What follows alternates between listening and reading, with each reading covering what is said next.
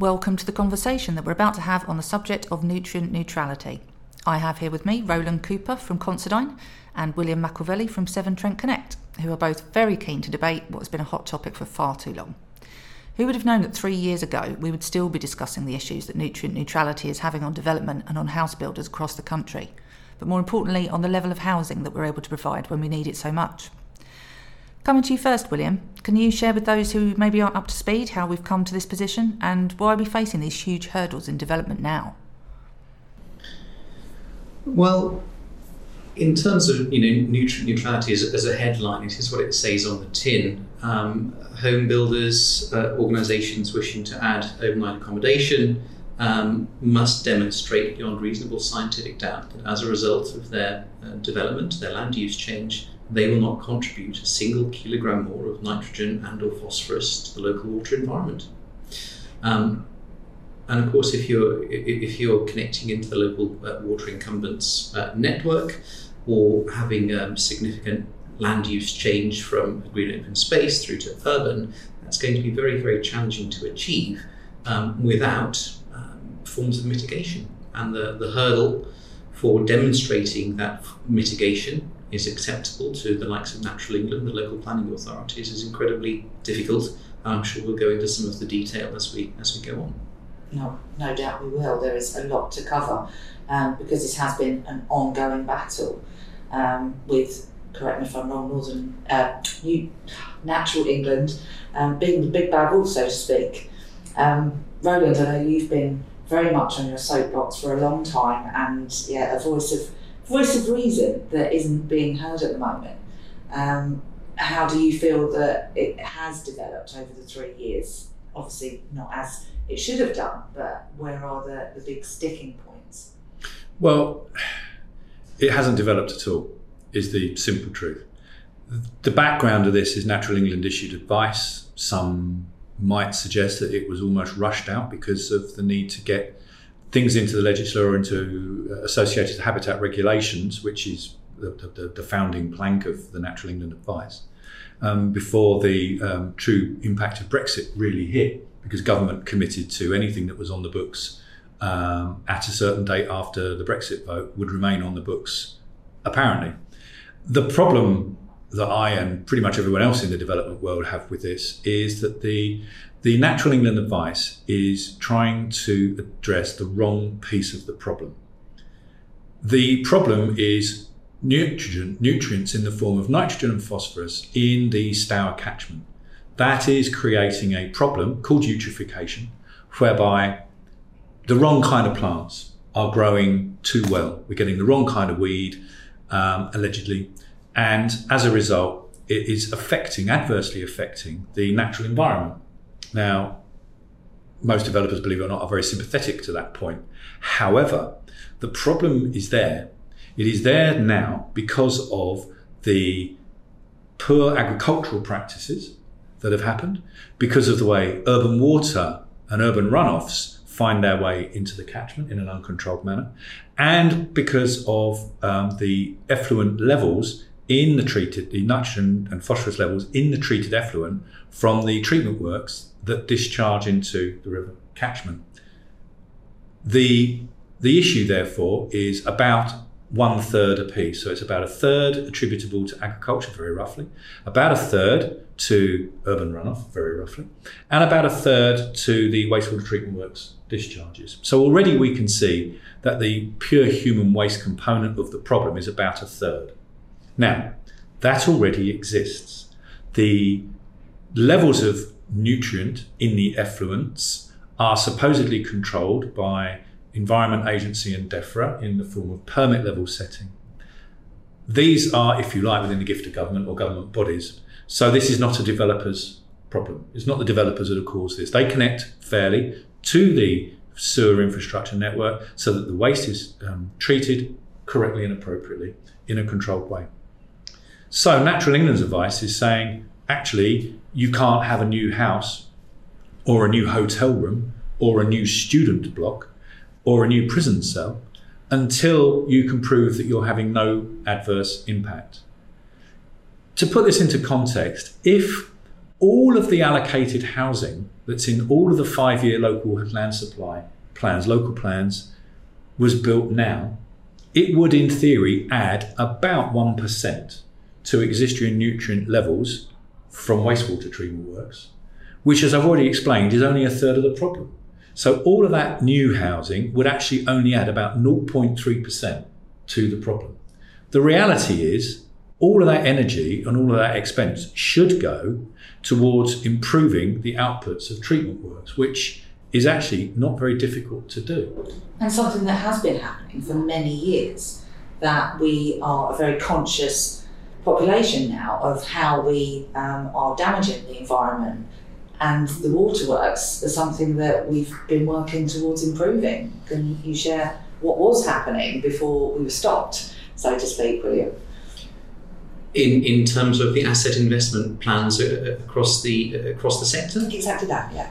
Well, since privatisation, there have been multiple billions of pounds per water company spent on improving their asset base in terms of improving the quality of the treatment works, reducing nutrient pollution, providing additional capacity. That's happened every 5 years during the asset management planning period. And that continues to happen. So to the best of my knowledge, there is no significant change on how the sector is looking to upgrade and enhance its asset base.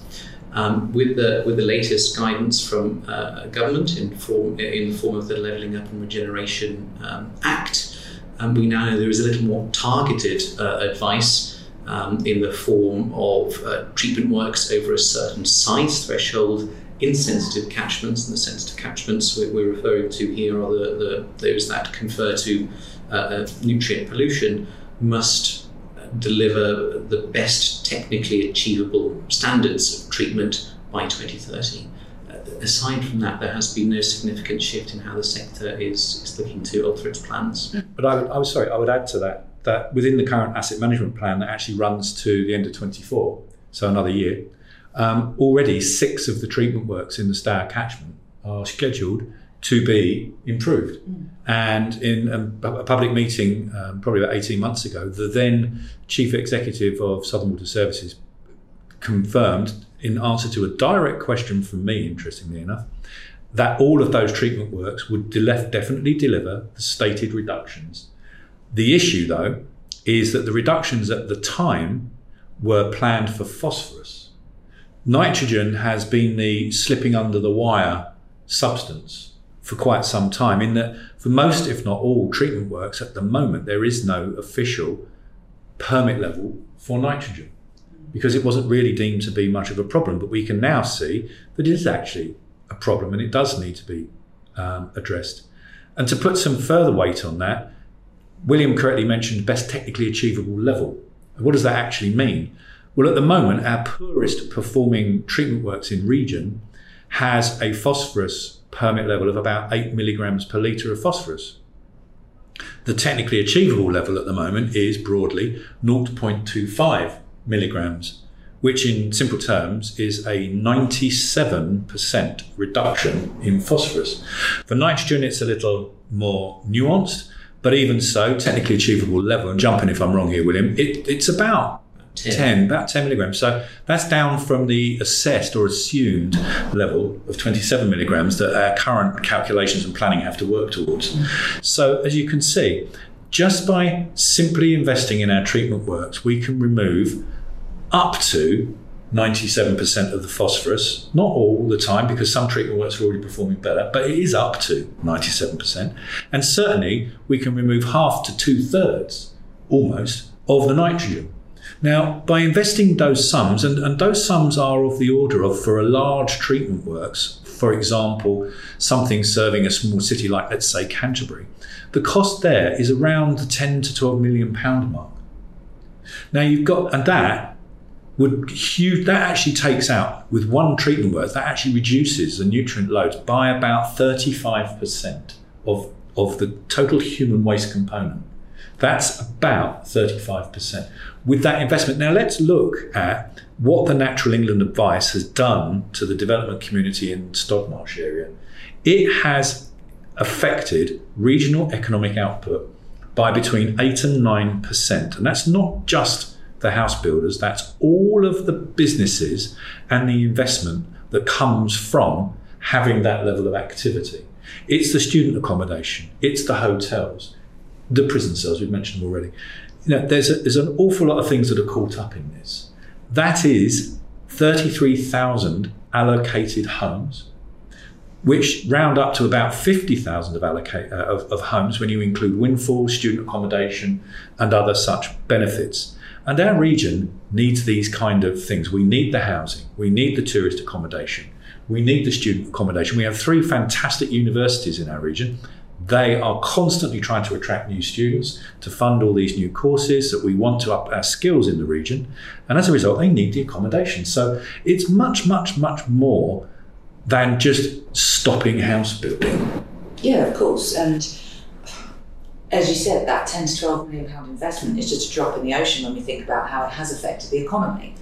What beggars belief, and I can't get my head around still, is why Natural England brought this advice without consulting with, quite clearly we have technical experts in the room. You're able to show how we can work to ensure that we're being environmentally considerate, we understand the issues, so let's work together to understand the direction of travel that we should take, rather than just putting a block on it. Well, this is me back on the soapbox, sorry audience, but I really, really, really feel that this advice has been rushed out with all of the best intentions. Everybody in the development world, despite what populist opinion sometimes says, we all want to do the best we can for the environment. New development greatly improves water use, it greatly improves carbon use and energy consumption. It uses sustainable materials wherever it can. And importantly, it allows us to move out of rubbishy old, inefficient housing stock to get it replaced with something much better.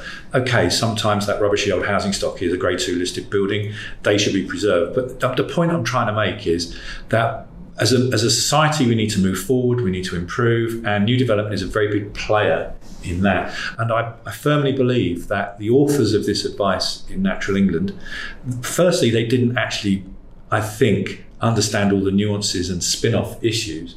But secondly, I firmly believe, because I have had the conversations with them, that they didn't understand how big the problem was in Stour, in Kent. I say that because the first real example of this came up in the Solent. And I spoke to one of the seniors at Natural England about the Solent, and that's a nitrogen-only problem. It's in a very simple river valley. They were able to intercept natural flows and farm flows. They were able to provide a credit scheme very quickly, very affordable, less than £5,000 per dwelling, and about £1,800 per hotel room. But it was simple, it was quantifiable, and it only affected 1,400 units, roughly. So when I suggested that in the Stour, the problem we've got here is both phosphorus and nitrogen, and it's not going to be anything like £5,000 a house to fix. And by the way, did they realise it was affecting between 33,000 and 50,000 new dwellings consented in local plans? The silence was deafening. And I think we're on a pathway through all good intentions, but surely now's the time to actually take a step back, have another think about what we can do and replan this, and let's focus our efforts where it's going to make the most good, which is talking to people like William at Severn Trent. Let's get some best practice into our existing wastewater treatment facilities and infrastructure. Let's talk more to our colleagues in agriculture who are working furiously in the background to try and reduce their nitrogen and phosphorus burden. 2 reasons for that: environmental awareness and money. Fertilizers cost more now post-Ukraine than ever before. So they've got 2 drivers there. There is so much that can be done much more effectively than simply stopping new development. Stopping new development is trying to use a 0.3% size band-aid to prevent an arterial wound. I'm mixing metaphors here, but you get the feeling. We're tackling the wrong thing, and in trying to tackle the wrong thing, we're actually doing vastly more damage to our regional and national economy than I think anyone really foresaw. I think it's it's clear that we haven't had the right people all in the right room at the same time to have the conversations, and that's why Natural England gave the advice they did. But do we have those people all together now? Obviously, we have government involvement. It's gone to the highest levels, but Department of Learning, Housing and Communities, for example, have been involved for a long time. Do you feel that they understand the issues and why the output that has come from this needs to be corrected? Well, if I can go first, and I'm sure William's got some burning views on this one as well, because his knowledge, his understanding is from a different place than mine. I'm obviously working in the developers community world. William and his team are in the water business world, but from a developer's point of view, it's been frustrating for us that there's been a bit of a almost revolving door of personalities at Natural England, and in the local authorities, they're not funded and they're not able to procure the expertise to really challenge this. And I know that because some of the questions, some of the dialogue I have with the local authorities, and I have huge sympathy with the planning authorities because they've effectively been handed this poison chalice and they are effectively painted as the bad guys and girls. They're not. They are trying to make the best of a very bad situation, not of their causing. So it's not the planning authority's fault. William, what do you think about from a water company point of view? Going back to my earlier point around the Levelling Up and Regeneration Act, Part 7, which is targeted investment in treatment works in areas of nutrient sensitivity. I think from that perspective, the government are on the money, but beyond that, I don't have any views on whether informed people are making the correct policy decisions. But as Roland mentioned earlier, it's about more than just property development and wastewater works. It's about the agriculture industry and all the people that are responsible and affected. At a catchment level. Yeah. Yes. Yeah, William, you're right. This needs to be about catchment planning. And catchment planning has to start with what is happening in the catchment now. Because, in the Stour catchment, we've got many hundreds of thousands of people already flushing the loos and washing their hands. The few tens of thousands of people who would purportedly come into new development is a drop in the ocean. You just play the numbers game. It doesn't matter which way you examine this. New development is not the problem, but new development can be the solution. New development funds so much of our infrastructure and funds so many of the forward steps that we take to improve our society that having advice in front of us that effectively stifles the ability for development to come to the table even is ridiculous. And I'm further concerned that colleagues, having spoken recently to, and probably moving on a little bit, but speaking to colleagues and contacts in the various local authorities and private developments who are trying to promote, for example, wetlands creation to provide nutrient credits to facilitate development. And by wetland creation and nutrient credit, what we're talking about here is you take a dirty flow of water and you take it from where it goes into the river and you put it through a properly engineered wetland, and the wetland reduces greatly the quantity of nutrients within that dirty flow, so you get a much cleaner flow. And that manages to reduce the nutrient load, and you can then say, well, okay, if we're taking 10,000 kilograms of nitrogen and 1,000 kilograms of phosphorus out of the catchment, then we can use that to offset our new developments of whatever credits you need. The issue there is that you need a dirty influent. You need dirty water coming in. At the moment, the only real source of that, because the nutrient level in the river isn't actually very high. And again, interestingly, even just downstream from an effluent pipe, it's almost undetectable, the nutrient from an effluent pipe, within close proximity once you're in the river, because the volume of water in the river is so much greater than the volume of water that comes out of a little effluent pipe. So back to the point I was trying to make, the wetland requires a dirty influent, dirty water coming in. Well, that's fine. And you think, well, we'll just intercept the water as it comes out of the treatment works and we'll clean that up. Happy days. The issue there is that government quite rightly, separately, and William will tell me the exact bit of legislation this comes under, have promised investment in the next round of asset management planning to target all of the treatment works within the affected catchments, so that's Stour, Stodmarsh and the others around the country, to bring them into line with the best technically achievable level. Now, that is perfect. That is what we need to see, because that will, in some cases, reduce the phosphorus load by 97%. However, for the unfortunate businesses and local authorities who invested quite a lot of money trying to move wetland schemes forward, they've just seen, in some cases, 97% of their phosphorus credits disappear.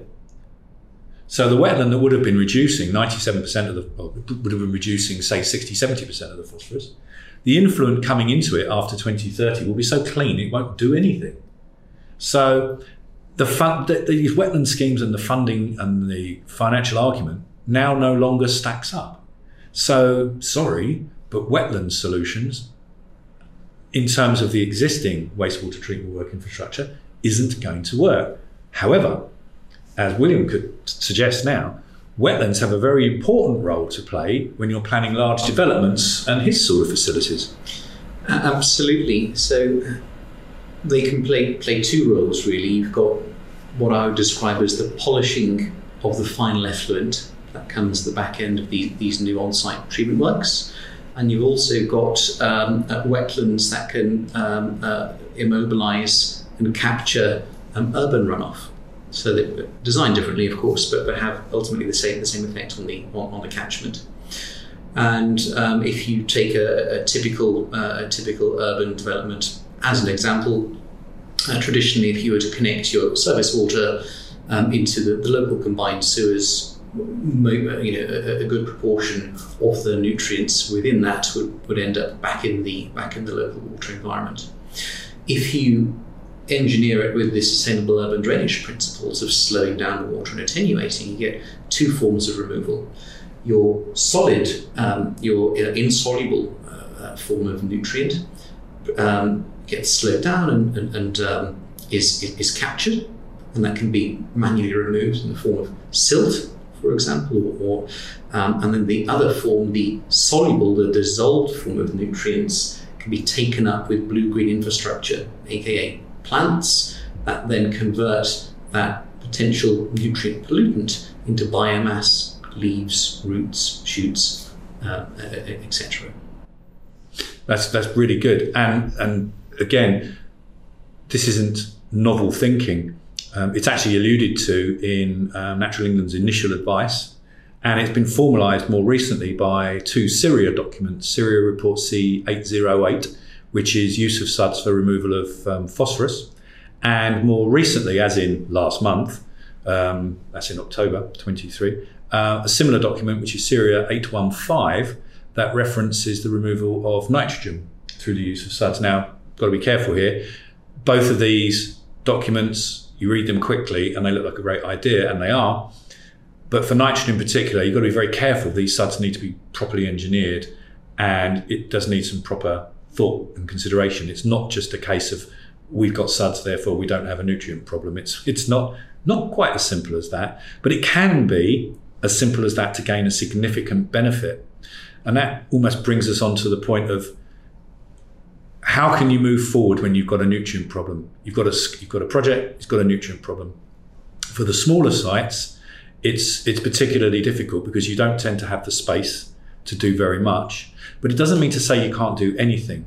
And so conversations with myself and people like us, people like myself and William, as early as you can, before you've arguably even started to plan your site out, could mean you can get a level of development coming forward. Plan correctly, working with what the ground conditions are, working with what you've already got on the site, can give you a level of beneficial development that it might not be ideal for what you want, but it could still be something. So the plea from both of us is please have that early conversation. And on the larger sites, William, I mean, we've both worked on a couple of projects where we've been brought in fairly late in the piece, and it's almost been a shame because we've kind of looked at the site and thought, or suggested that if the site had been planned slightly differently, we could have had a much more efficient way of dealing with sustainable urban drainage, with dealing with the wastewater treatment works. And for example, you provide wastewater treatment works for private development, but that meet the requirements of a public works. You want to talk about that for a second? Yes, absolutely. So, Severn Trent Connect, firstly, is a statutory undertaker appointed by the Secretary of State. So we're a bona fide organisation, and when we look to design and build on-site wastewater treatment works for clients, housing developers, local planning authorities, and government departments, we have them designed and built in a way that meets the Environment Agency's permitting requirement, that meets bill affordability, etc. Because we're going to be the long-term asset stewards, and indeed one of the requirements of nutrient neutrality is that your mitigation is enduring. I believe at least 80 years. In perpetuity is what they say. In perpetuity, aka 80 years on a number of these models that I've seen. But nevertheless, we're designing for that long-term future in mind. But as Roland says, if you can start engaging with us and others much earlier on, you can get much more efficient land use. Arrangements. We've both come across clients who've approached us, in the dying weeks before submission, and they're having to scrub out 10, 20, 30, 40, 50 dwellings, come up with additional reinforcement to electricity supply, so on and so on. You could go on, and that's very that's very inefficient. Whereas if you start at the outset, get your nutrient neutrality budget calculator, start scratching your head, you might be able to get some homes away very early on, and then look at your hierarchy of options to come up with an optimal plan which works for all. Certainly, and I think it's also important to mention that we need to look at the piece holistically. So it's not just about getting the final scheme to work. We also have to be considerate of how a larger scheme is built, because there's a requirement. If you need a level of development already occupied for a treatment works to actually become effective, that means you've got to deal with a temporary arrangement of the initial 10 to 15% of dwellings. They need to be able to flush their loos, and how do you deal with that? That's an important point that can often be forgotten. Other things, spatial awareness, topographical awareness, working with the levels of the land so that everything works by gravity. I mean, it sounds so simple, but you'd be surprised how often we come across schemes with a little pumping station in just the wrong place. These are the kind of things I mean when talking to the likes of us very early on. It's a plea. We can never have the conversation too soon. Both William and I, and I'm sure our peers around the industry, we'd be more than happy to have that very early conversation with you, just so we can set you on the right path, and then engage us when the time is right. Engage us when it's right for you. Everyone knows early engagement is the way forward these days, surely. It's, for me, about that glimmer of hope that despite the new legislation, the advice, that there are still developments going ahead, and it's those that are consulting with engineers, with the technical experts on the water side, and able to get those through planning permission and into development. William, can you share with us some of those success stories that you've been involved in? Absolutely. So we've partnered with Redrow Homes for a number of schemes. One of the most advanced is in Canterbury, Kent, where we're looking to treat the flows and loads of a population about 1,000 people. So best part of 400 homes, including some non-domestic space. We were engaged probably 2.5 years ago. Time goes that quickly, but relatively early on in the scheme. Could have been earlier. We've used that time wisely to engage with the Environment Agency, with Natural England, with other informed parties, and we're currently constructing our water recycling centre there to the technically achievable limits that the water sector consider, which are about 0.25 milligrams per litre total phosphorus and 10 milligrams per litre total nitrogen. So we're doing that. We're expecting to go live in perhaps late spring of next year. And another local success, if you will, would be Otterpool Park. So we're working very closely with Otterpool LLP on their drainage and wastewater strategy, and we're looking to actually push beyond the technically achievable limits as defined by the Environment Agency on the total phosphorus front, so pushing closer to 0.1 milligrams per litre with, I'd use the term advanced treatment apparatus, but only in the sense of the wastewater side of the water sector. The sorts of assets that we're looking to rely on to achieve that level of performance are well known on the clean water side. So we haven't invented anything new. Our novel approach is just taking what already works elsewhere in the sector and bolting it on for an outcome. And that's about 8,500 homes. So you can go as large as you like. There is a lower size limit, which I know Roland alluded to earlier, where some of the smaller SME developers are struggling. And perhaps the final example I'll give is with the Ministry of Justice. So even the Ministry of Justice are caught up by neutrality when it comes to expanding some of their prison sites. Adding additional cells is overnight accommodation and therefore falls under the same neutrality requirements. And in the Cleveland catchment, we've been appointed to deliver a new treatment works, not just to service the expanded population, but actually with collaboration in mind. We're taking all of the existing flows and loads of the prison. I won't reveal the exact number for obvious reasons, but it's multiple thousands of population equivalent running.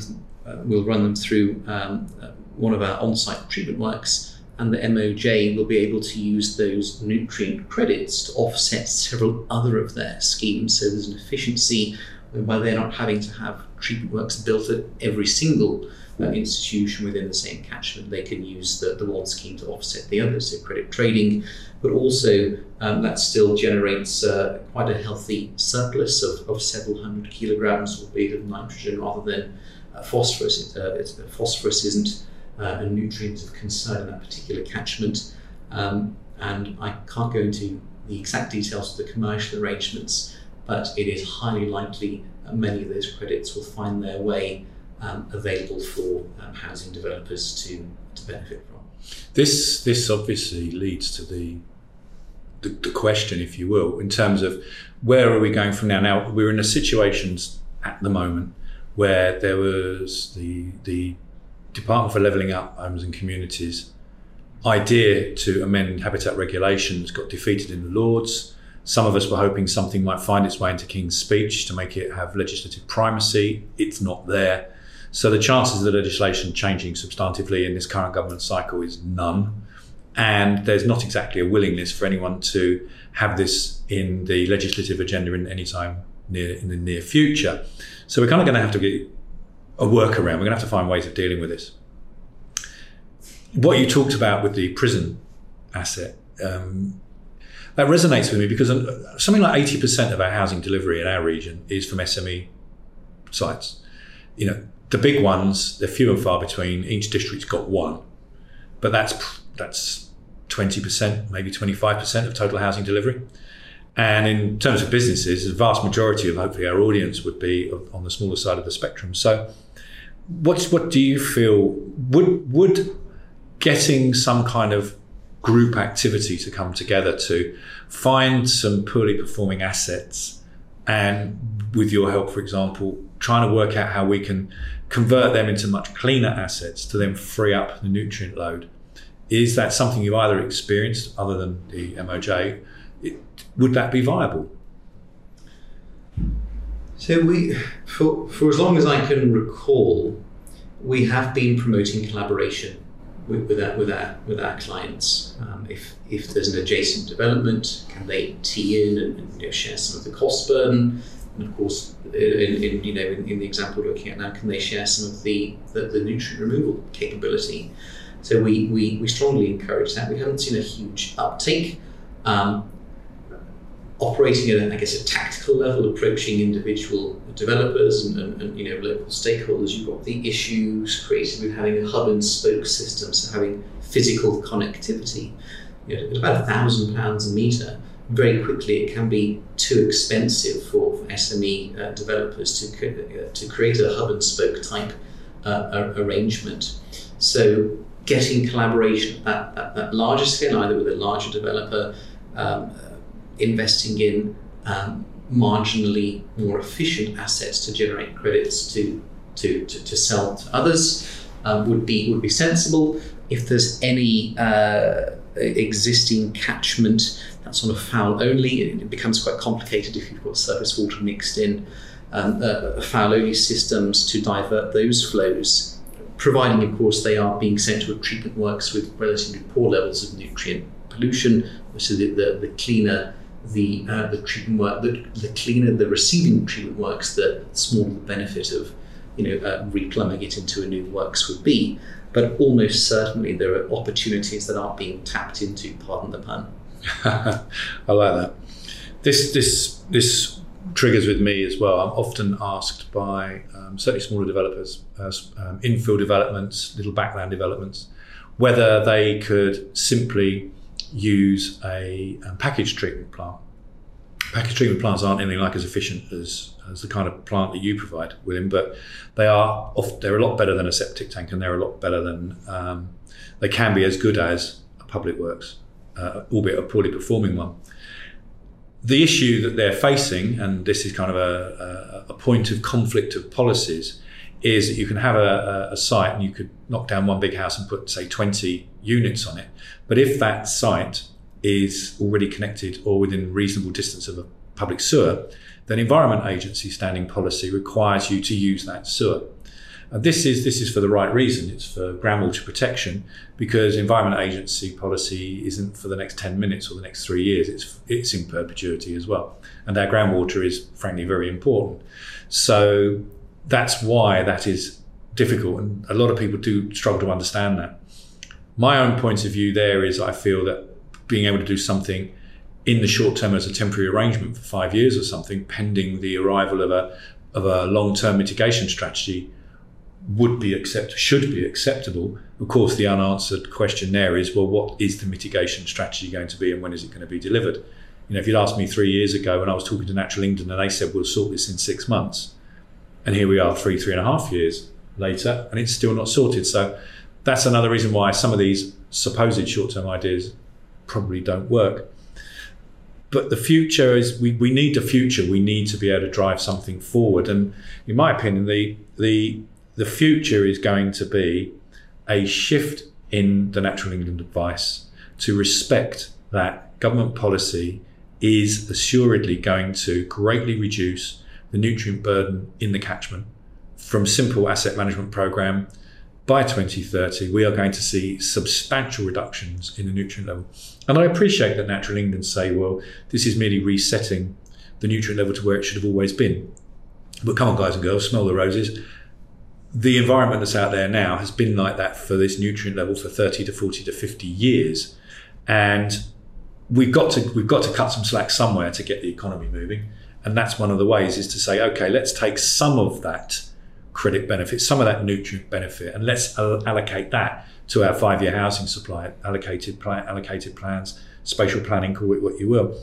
For sites that are larger, my gut feel is something around the 500 to 600 dwelling mark of houses. It'd be larger for apartments and flats. They should be pressed to create a solution on site, because with your good offices and the Severn Trent Connect, you've got a facility that is proven, it works. And with a 500 to 600 dwelling plus site, you tend to have the available space. It might need us to rethink slightly what our public open space provision is, our biodiversity net gain provision is. We might need an element of double counting there to get us over the line. But I think in terms of the greater picture, I think this is also where we need to go. And the final point I wanted to talk about is one we haven't mentioned yet, which is water use neutrality. In Kent, we are in one of the 7 classified water use stress areas in Britain. That means at times there's not enough water. Now, we can argue separately about why that's the case, about the selling of reservoir assets, about leak management, where upwards of 40% of the water, our treated water asset, goes straight back into the ground. But moving away from that, if we move towards reducing our water use from the 140, 150, 160 litres per person in our old inefficient buildings and move it a lot closer to the 80 to 90 that we know we can achieve, and arguably the 100 litres per person per day that the water companies are actively targeting now, then that in turn will reduce the volume of water going through treatment works. It's more nuanced in terms of effluent levels because the volume of the really dirty waste stays about the same. It's the volume of water carrying it that reduces, but it does reduce the outputs from the treatment works. And it does make the treatment issue a bit easier because you're dealing with less volume, slightly dirtier volume, but less volume. So I think that the future is going to need, let's work more on water use neutrality. Let's look more at where we can put in these strategic mitigation schemes when they work and not all of them do for the reasons I spoke about earlier. Let's try and examine the consortium approach to get smaller developers rocking and rolling again, because they do not have any other way of doing this. If there's no regional mitigation strategy and they can't work as a group, then they've got nothing. And that is very damaging for our economy. And the waterworks, the wastewater treatment work improvements, using those nutrient reductions, which are going to be substantial, to the part benefit of new development, I think is certainly what we're going to need to do. William, from your side of the fence, what else do you think we could look at? I think you've covered the majority of the main points there. I think on water neutrality, water use neutrality, there is an opportunity to look at wastewater as a resource, something that we're looking to do in Kent. So we partnered with the Duchy of Cornwall at their proposed site in Faversham, and we're looking at taking the final effluent from our proposed on-site treatment works, further treating it to a non-potable standard, and then putting it back into supply, not for drinking, of course, but for toilet flushing and garden watering, the sorts of uses that, if you thought about it, you'd scratch your head and think, why are we using drinking water to carry out this activity? And we have great confidence we can shave at least a third, maybe more than 40% of potable demand off by using what we've already got a little more sensibly.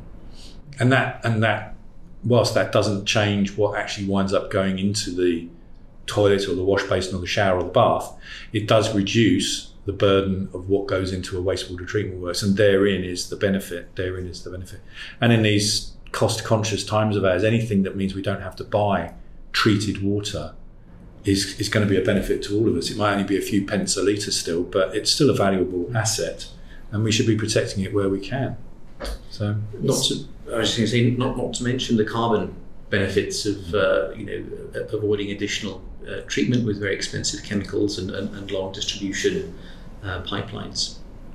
I think it's great to hear optimism, words such as benefit and opportunity, when ultimately this is a very sticky situation that we've been put in as an industry for developments. But it's great to hear that there are some glimmers of hope, as we said, and that with effort, where there's a will, there's a way, ultimately, and that's been proven by the success stories that you shared. And as you quite rightly said, Roland, it's about getting the right people in the room to have the conversations as early as possible, to then be able to find a way through and prove that this is not necessary, and that actually there hasn't been a lot of benefit come from it at all, even for the environment. William, you were saying earlier that actually, because of the plans that were already in place, that there is very little benefit to the environment that wouldn't have been there anyway had we been allowed to continue with development. Exactly. Yeah, that's so true. And as I said already, new development is arguably less than 1%, significantly less than 1% of the problem going forward. The problem is there before us now. The nutrients are out there. The nutrients are there every time anyone who lives in a house flushes a loo, basically. Natural England's advice, for the best intentions, is targeting the wrong part of the problem. It really, really is. The issue is reduce the outputs of the treatment works, reduce the nutrient wastage that currently exists within the agricultural community, but recognise that they're working really hard to try and improve that. But I don't see any quantum on that benefit being reported And that is something we need to do. We need to catch that. We need to capture that good work and quantify it. Because what this all leads to in the end is, as I said it already, we need to be thinking about the catchment, not just bullying one part of society. It almost feels on behalf of the development community like we've been picked on somewhat because we're an easy target. And it's wrong.